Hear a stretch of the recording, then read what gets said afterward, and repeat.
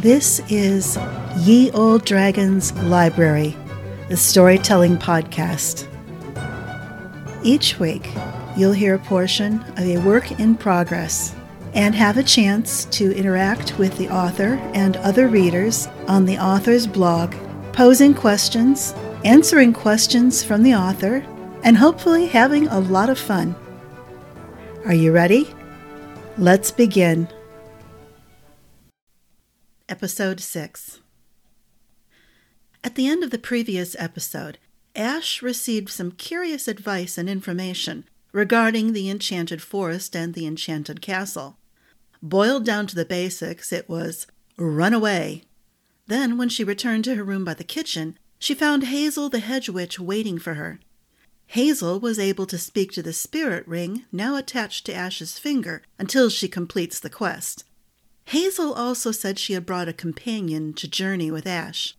Any guesses on who that might be? "Then we're all agreed," Hazel said. "You'll protect her from the Justiciar's spying eyes and guide her when faced by the castle when the time comes?"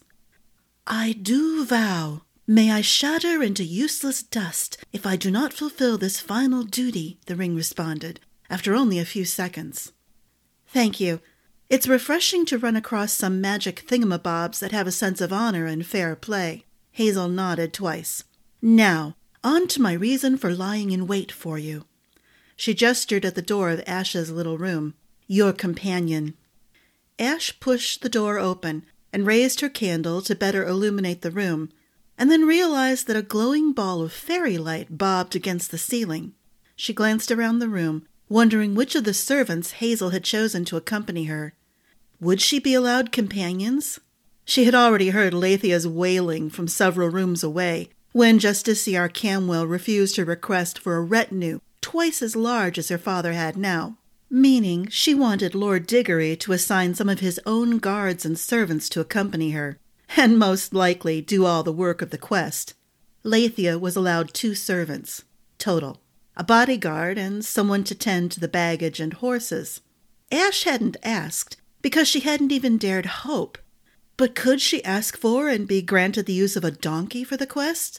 She wouldn't dare dream of borrowing a horse from the Fairhold stables. Until she heard Leithia complaining that she wasn't allowed to have 2 changes of horses, Ash had assumed they would both be on foot. She also hadn't thought to ask if anyone could go with her.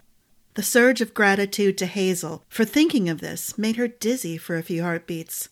Who had she asked? And even persuaded, maybe threatened, to accompany Ash on this quest?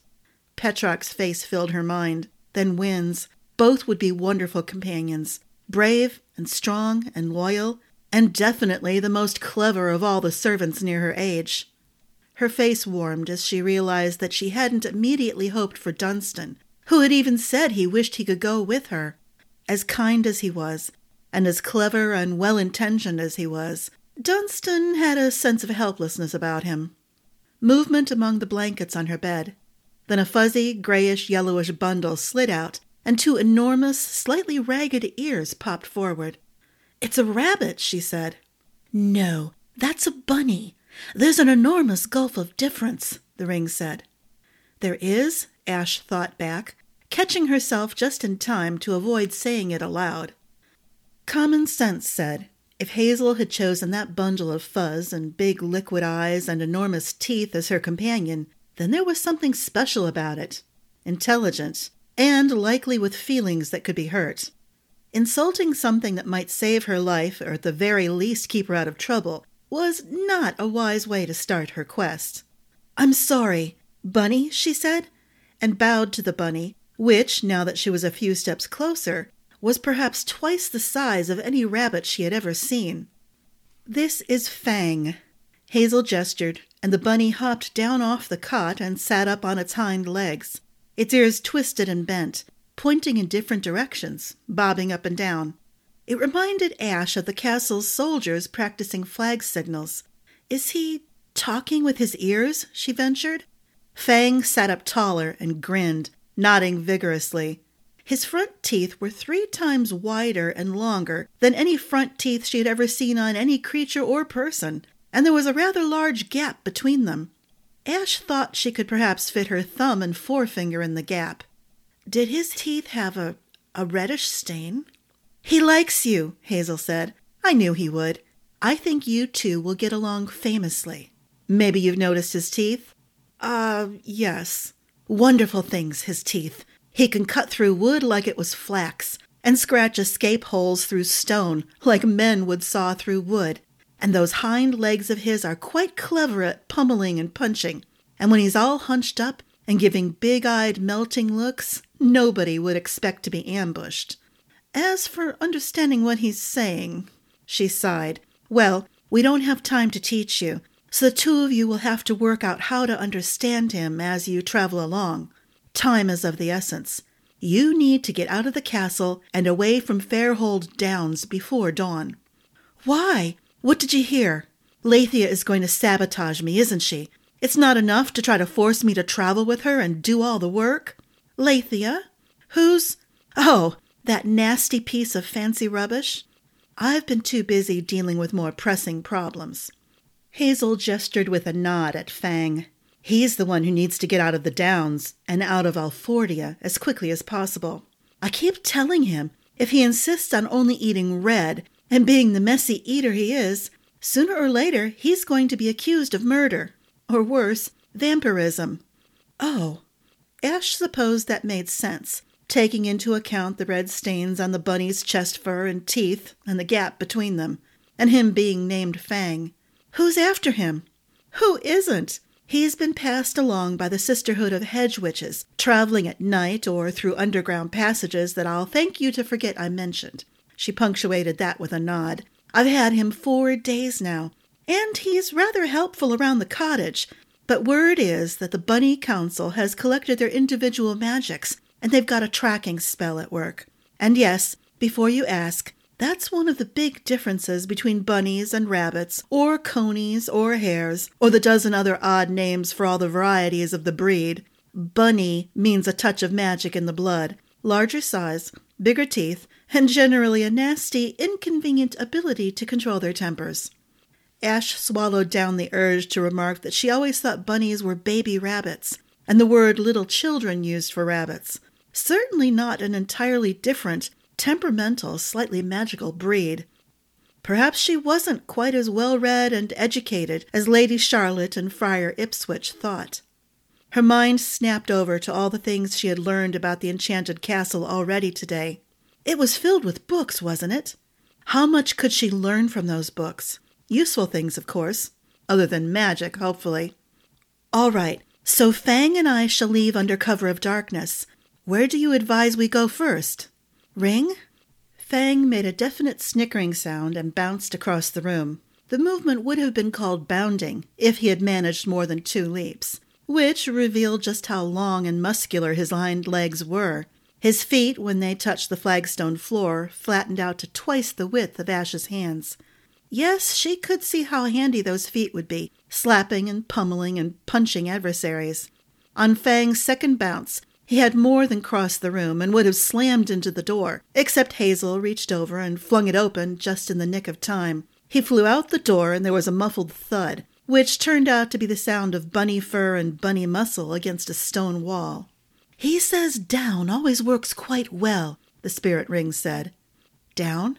Oh yes, a tunnel. They won't expect you to vanish down a bunny hole when everyone expects to give the two of you a ceremonial send-off at the castle gates in the morning, Hazel said. She beckoned, and the two of them followed Fang by the sound of his thumps moving down the darkened hallway. Ceremonial? Ash said. That sounded rather nice. Until she thought about the ominous words, the two of you, meaning Leithia would be there, and her father, and their disgusting, arrogant, loyal servants. Just what were Ash's chances she could get away from the castle and out of their reach before they tried something nasty? If something happened to Ash, would the quest be cancelled, since there was nothing to prove? That was the implication, after all, of sending both of them out on this quest. Whoever succeeded and completed the quest first would be judged the more innocent party, if not the only innocent party. The only people who like ceremony are the historical chroniclers. Those who have to stand through ceremonies don't care for them, And you don't want to be the one who's at the center of the ceremony, Hazel said. That's a surefire way to ask destiny to take a long, hard look at you and decide if it's going to make life painfully interesting, so you earn all sorts of inconvenient riches and fame. That sounds uncomfortable, Ash said. Indeed. Hedge witches have ceremonies, but we make them as short and simple and practical as possible, and then we make up for it with long, comfortable, lazy parties. I'll get you invited to one when you come back. She caught her breath, and for a moment her gaze went distant. Her eyes took on a greenish glow. She blinked, and they were ordinary Hazel again. If you come back, she added. Ash chose not to respond to that. They came out of the castle by the yard where the laundry dried, and where Fern prepared the many herbs she used for the smokehouse. Fang had crouched down and was sniffing at a spot at the base of the high stone wall surrounding the courtyard. His ears bobbed forward 3 times. Then he dove head first, and a spray of dirt erupted. That's the spot. It should lead straight under the moat at the shallowest point, if I don't miss my guess, Hazel said. You'll have maybe 15-20 minutes to gather up your things and hurry back out here. Say your goodbyes, but only to the people you trust not to make a fuss and betray you. We don't want them knowing you're gone until morning. Who did she need to say goodbye to? Who really mattered to her? Ash thought back to all the people who had surprised her throughout the day, coming to her with advice and little bits of useful things. She was surprised that so many of the castle residents cared, mostly because she had striven to be as invisible as possible. She had obeyed every order as swiftly as she could manage, to avoid reprimands. She had kept herself neat and clean and quiet, and avoided anyone in a temper, anyone who had reputations as bullies and thieves and a readiness to fight. How had she not managed to be invisible, unremarkable, and easy to ignore? Common sense said most of those folks had come to say goodbye because they wouldn't be at the farewell at the castle gates. They wouldn't be hurt if she didn't show up at sunrise, when she was supposed to set out. They might even laugh, knowing she was avoiding Lathia and her noxious father. The only ones who really mattered were Lady Charlotte and Dunstan. Ash would have liked to have said goodbye to Granny Phlox. Then again, hadn't that visit the other day been a goodbye? What more needed to be said between them? That left Lady Charlotte, who, of course, was waiting in her study, rather than having retired for the night already. She put down the scroll she had been studying and smiled when Ash peered through the gap between door and frame. "Come in, my dear. Ready to fly away?" She held out her hand. "I'm not staying for the ceremony in the morning." Wise decision. I overheard that odious child insisting that her father make you travel with her, so that you can do all the work for both of you. She sniffed delicately. She actually said that was all you were good for. So you must prove how drastically, terribly wrong she is. Won't you? I'll do my best, milady. Would you? Is it rude of me to ask you to say goodbye to everyone for me? My dear girl. Charlotte held out both her hands, and Ash put hers into them. I am honored that you would trust me to protect your flight. Do you know where you're going first? Over the border, as quickly as possible. I've been given so much advice, there's no way anyone could guess where I would go or should go. Charlotte squeezed her hands once more, then released them. I fear I must apologize. For what? Ash couldn't comprehend Lady Charlotte ever doing something bad enough to require admitting she had been wrong. I should have tried harder to find your parents, or at least some kin. It was simply easier to assume everyone had perished when the sea swept so far inland. It was too easy to simply snatch up all the homeless, parentless children who had no one to speak for them, and convince myself I was doing a good thing to give them homes and training and work, when actually I was merely looking ahead to the needs of Fairhold. Oh no, milady! I would rather be here than anywhere else in the world. I will always be grateful that you brought me to Fairhold. Truthfully, child? How can you say that when you have never been anywhere but Fairhold? The elderly woman shook her head, smiling with just a touch of teary brightness in her eyes. When you have had your adventure, then come back to me and tell me where you would rather be. I suspect you will find some grand and glorious new home, the place that has always called to your heart, the place I think you have been seeking, all unknowing, when you devour books about far-off lands. Ash thought about those words many times during the long night that followed. She crept down the corridors of the castle, extra cautious because this was when danger and disaster always struck in the books she had read, right before the hero escaped brutal enemies and treachery. Now would be the time one of Lord Winston's servants would find her, capture her, and drag her to stand before Leithia and whatever demands she would make now. She darted into dark corners and doorways, and one time crawled under a heavy piece of furniture when she heard voices or footsteps approaching. Most of the time, she recognized the voices of fellow servants, but 3 times the gait of the lone walker or the voices in conversation didn't sound familiar. Those were the ones to avoid. When she reached her room, her sense of time's passage told her the 20 minutes Hazel had given her to make her goodbyes had run out. Fortunately, she had packed and repacked her new satchel and the pack and laid out the new jacket and hooded cape Lady Beatrice had given her. She was already wearing the new boots Lord Diggory had told Fitzcairn, the cobbler, to adjust to her size. All she had to do was snatch up the baggage, arrange pillow and old clothes and boots under her blankets to appear as if someone was sleeping there, and then she was hurrying down that narrow, dark corridor Fang had led her down before. Hazel was no longer there, and the spot where Fang had been digging was lost under a pile of dirt around the base of the wall. She couldn't see the hole, and certainly not the bunny. What if there wasn't room for her few possessions to travel that hole? Yes, Fang was much larger than any rabbit she'd ever seen, but could he dig a hole, a tunnel, large enough for her? She didn't want to get stuck. That was an inglorious, rather frightening way to die. Fang? She stepped up to the edge of the pile of loose dirt and tried to look down into the hole. The moon was at just the right wrong angle, that the wall cast a huge shadow across the hole. Ash knew no one could see her, but she couldn't see into the hole. How am I supposed to go down there? How do I know the hole is finished? Fang? She wished she knew how to whisper and yell at the same time. Perhaps I may be of assistance, the ring said. Oh, I'm sorry, I completely forgot. Ash thought her face was hot enough to cast its own glow. No apology necessary. You certainly aren't used to having me around, or any magical assistance whatsoever. Am I correct? Yes, very. And I should be conversing with you in my thoughts, so no one knows we're here. The ring glowed, softly at first, then brighter, a pale bluish cast that generated no shadows. She thrust her hand down into the deeper darkness and found the hole Fang had dug. It certainly looked wide enough for her to go down on her hands and knees and not scrape her back against the top of the tunnel. A moment of thought, and she had a few answers to some of her questions. She put on her new jacket, with the satchel slung across her chest underneath it. Then she threaded her new cloak through the straps of her pack, and tied the ends of the loop she hung from her shoulder, and set it up to drag behind her as she crawled. Are you able to call ahead to Fang and ask if he's done, and I should come ahead? She thought to the ring. He's out and waiting, the ring responded after several moments of silence, when she quite expected a hue and cry to arise from the castle. Ash looked back once and shivered as she studied the outline of Fairhold against the starry sky. Half the walls shone with a silver glow from the moonlight, while the rest were lost in darkness and shadow. Then she turned and went down head first, on hands and knees, into the hole and under the wall. The ring's light comforted her, though at times the close proximity of the sides of the tunnel made breathing difficult.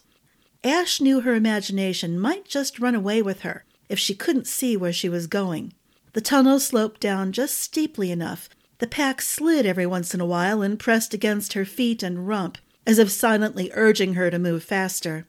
She nearly panicked once when she imagined the tunnel going down at this angle forever, taking her deep underground, never to come up again. Please, Ring, is Fang out and above ground? Yes, and growing impatient. I wonder if perhaps it would be wise not to teach you to understand the signs he makes with his ears. You're far too young for such language. She sputtered laughter, and that somehow pushed the sides of the tunnels out enough to make the air not quite so thick in her lungs. Soon after that, the tunnel flattened. She counted then, every time her ring hand moved forward. When she got to 90, it angled up again. Silently begging Atheosius for a gift, she tipped her head back so it touched the ceiling of the tunnel and saw moonlight. It was an almost terrifyingly small dot, but it was indeed moonlight. Ash crawled faster, and now the pack dragged behind her. Several times it seemed to catch on something, probably a root that she hadn't noticed because her head didn't scrape against it when she passed. Each time, her heart seemed to stutter. Then she took another breath, leaned forward, tugged the pack free, and moved on. The dot of moonlight didn't expand quickly enough. She developed a cramp in her neck from looking upward. Ash took to bowing her head to focus on the ground in front of her, and after 20 crawling paces, reaching forward with her right hand, she let herself look up again. Finally, the moonlight grew larger and closer, and breathing became a little easier. The scent of apple blossoms tickled her nose, and she caught her breath, then lunged forward, doubling her pace. With a gasp, she suddenly fell out. Her pack anchored her, so she twisted sideways instead of falling down the sudden drop. Ash lay still, turned halfway on her side, staring up at the tangle of white-robed branches. She was in an orchard. Where was the closest apple orchard outside of Castle Fairhold? Her mind seemed to twist, jammed with dozens of questions, the most important being where she should go now that she was out and away. But she couldn't know which way to go until she knew where she was. Fang landed by her head, close enough the fur from his toes brushed her forehead. He bounced up and down, ears bending at impossible angles, twisting and jerking upright. "What is he saying?" she asked the ring. Her voice cracked, and she realized how dry her mouth felt and tasted. "He wants you to get up and move before the guard dogs come." An apple orchard with guard dogs. Old Clispy's, the silver merchant, was the only one who had guard dogs on his orchard. Lord Diggory had an orchard 3 times the size, and everyone said the apples were 20 times better than the sour things Clispy's grew. Lord Diggory allowed anyone who wanted apples to come in and enjoy them. They simply could only carry away what they could hold in their hands. That was fair, but Clispy's verbally disdained the generosity, which followed the king's example of generosity. That meant he had a wall around his orchard, and guard dogs, and Ash knew at least 10 servants at Fairhold who joined in the regular forays to steal from Clispy's, just because the man was such a miser. Nobody ate the apples. They just took them to spite him for his meanness. "How am I going to get over the wall?" she muttered, as she got to her feet and untangled her cloak from the straps of the pack. "You don't have to. You're outside the walls. Several sets of walls. Just follow Fang." The bunny hopped up and down 3 more times, then darted forward, hopping with huge bounds that didn't rise far upward, but covered enormous distances with each leap. Baying started up somewhere to the right. Now that Ash was on her feet, she saw the branches of the apple trees stretching over the walls, like prisoners begging for rescue. She hauled her pack up onto her shoulder and set off, trying to keep Fang in sight. They followed the line of the wall for 5 of his hops, then he darted to the left, out into the open. "Why are we worried about the dogs if we're outside the walls?" "Someone is inside the walls and they left the gates open," the ring responded after several moments. Ash would have laughed if she had the breath. Her legs and back ached from the long crawl, and now she ran lopsided, with the weight of her pack pulling her sideways with every other step. Perhaps someday in the future she might find this memory amusing. She hoped she would be able to tell it to Dunstan and Petrock and Lady Charlotte. First, she would have to vanish into the darkness and evade the hunting dogs. Who had left the gates open? Where were the gates? And where were the people who decided to irritate old Clispy's when all he had were blossoms, no apples? The surrounding countryside was full of idiots, she decided, and it was a very good thing she had to head out on Justiciar Camwell's quest. She heard voices behind her. Male voices. Were those the intruders making their escape, or Clispy's servants? Ash glanced back once, even though she knew, and the older boys had scolded her about it, that looking back slowed her, and she might trip or knock herself off balance. 3 shapes ran through the moonlight. They had no torches. Probably the intruders. Servants or guards, if Clispy's actually paid for guards, would have torches or lanterns. Ahead, Fang darted to the left again, vanishing around a wide expanse of something that turned out to be a boulder maybe twice as tall as her and 5 arm spans wide. As soon as she passed it, Ash saw more enormous chunks of rock. Now she knew where she was. The giant's graveyard. Now was not the time to learn if the ghost tales the boys told in the servants' quarters on stormy nights were true. Depending on who was telling the story and how bloodthirsty he was, the giant's graveyard really did have giants under those massive boulders, and they were restless and vengeful. People really did vanish when going through the graveyard at night, but according to Cadswell, that was because the ground was riddled with enormous pits, and the unwary plunged into them.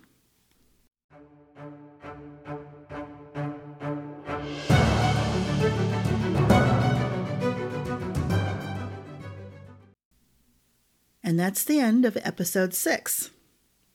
So, did anything that happened in this episode surprise you? Were you expecting something other than a magical bunny to accompany Ash? What sort of trouble do you think Fang will get into on the quest? What sort of trouble do you think Ash will get into trying to keep Fang out of trouble? Just a hint of what lies ahead of Ash and Fang in the days to come. If you read any of the stories that appear in the Ye Olde Dragon books anthologies, you have an idea of some of the troubles that Fang is going to have to deal with in the future, and the problems that Na, the daughter of Ash, far, far in the future, will have to face keeping Fang out of trouble. I hope you come to the blog and chat and ask questions. Maybe make some suggestions for more adventures the two of them can get into in books that follow. Remember, the blog address is Michelle Levigne, Levigne.blogspot.com. And remember to come back next week for episode 7.